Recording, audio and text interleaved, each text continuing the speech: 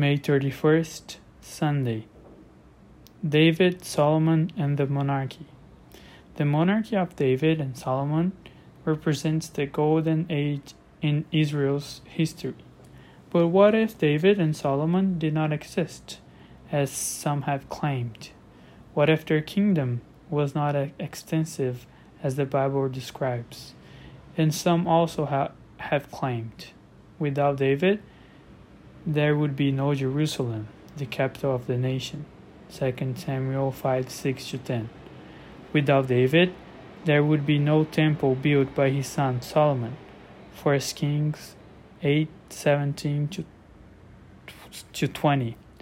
Finally, without David, there would be no future Messiah. For it is through the line of David that a Messiah is promised. Jeremiah 23:5-6, Revelations 22:16. Israelite history would need to be completely rewritten.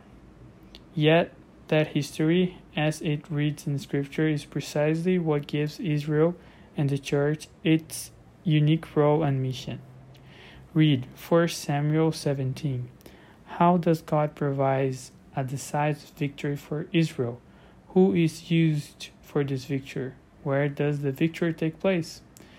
Notice the precise geographical description of the battle lines in 1 Samuel 17, 1-3.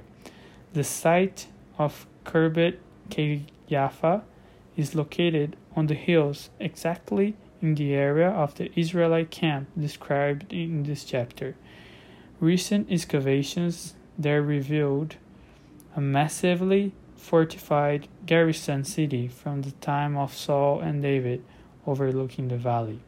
2 contemporaneous gates were excavated.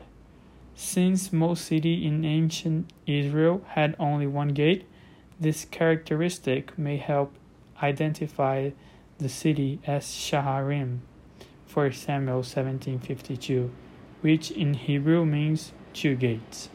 If this is the case, then we have identified for the first time this ancient biblical city.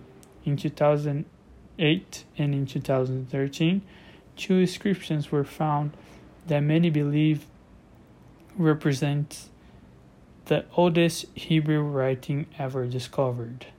The second inscription mentions the name Ishbal, the name as one of Saul's sons, 1 Chronicles 9:39. In 1993, excavations at the northern city of Tel Dan uncovered a monumental inscription written by King Hazael of Damascus, who records his victory over the king of Israel and the king of the house of David. This is the same way that the dynasty of David is described in the Bible, adding more powerful archaeological evidence that David existed in history, just as the Bible says.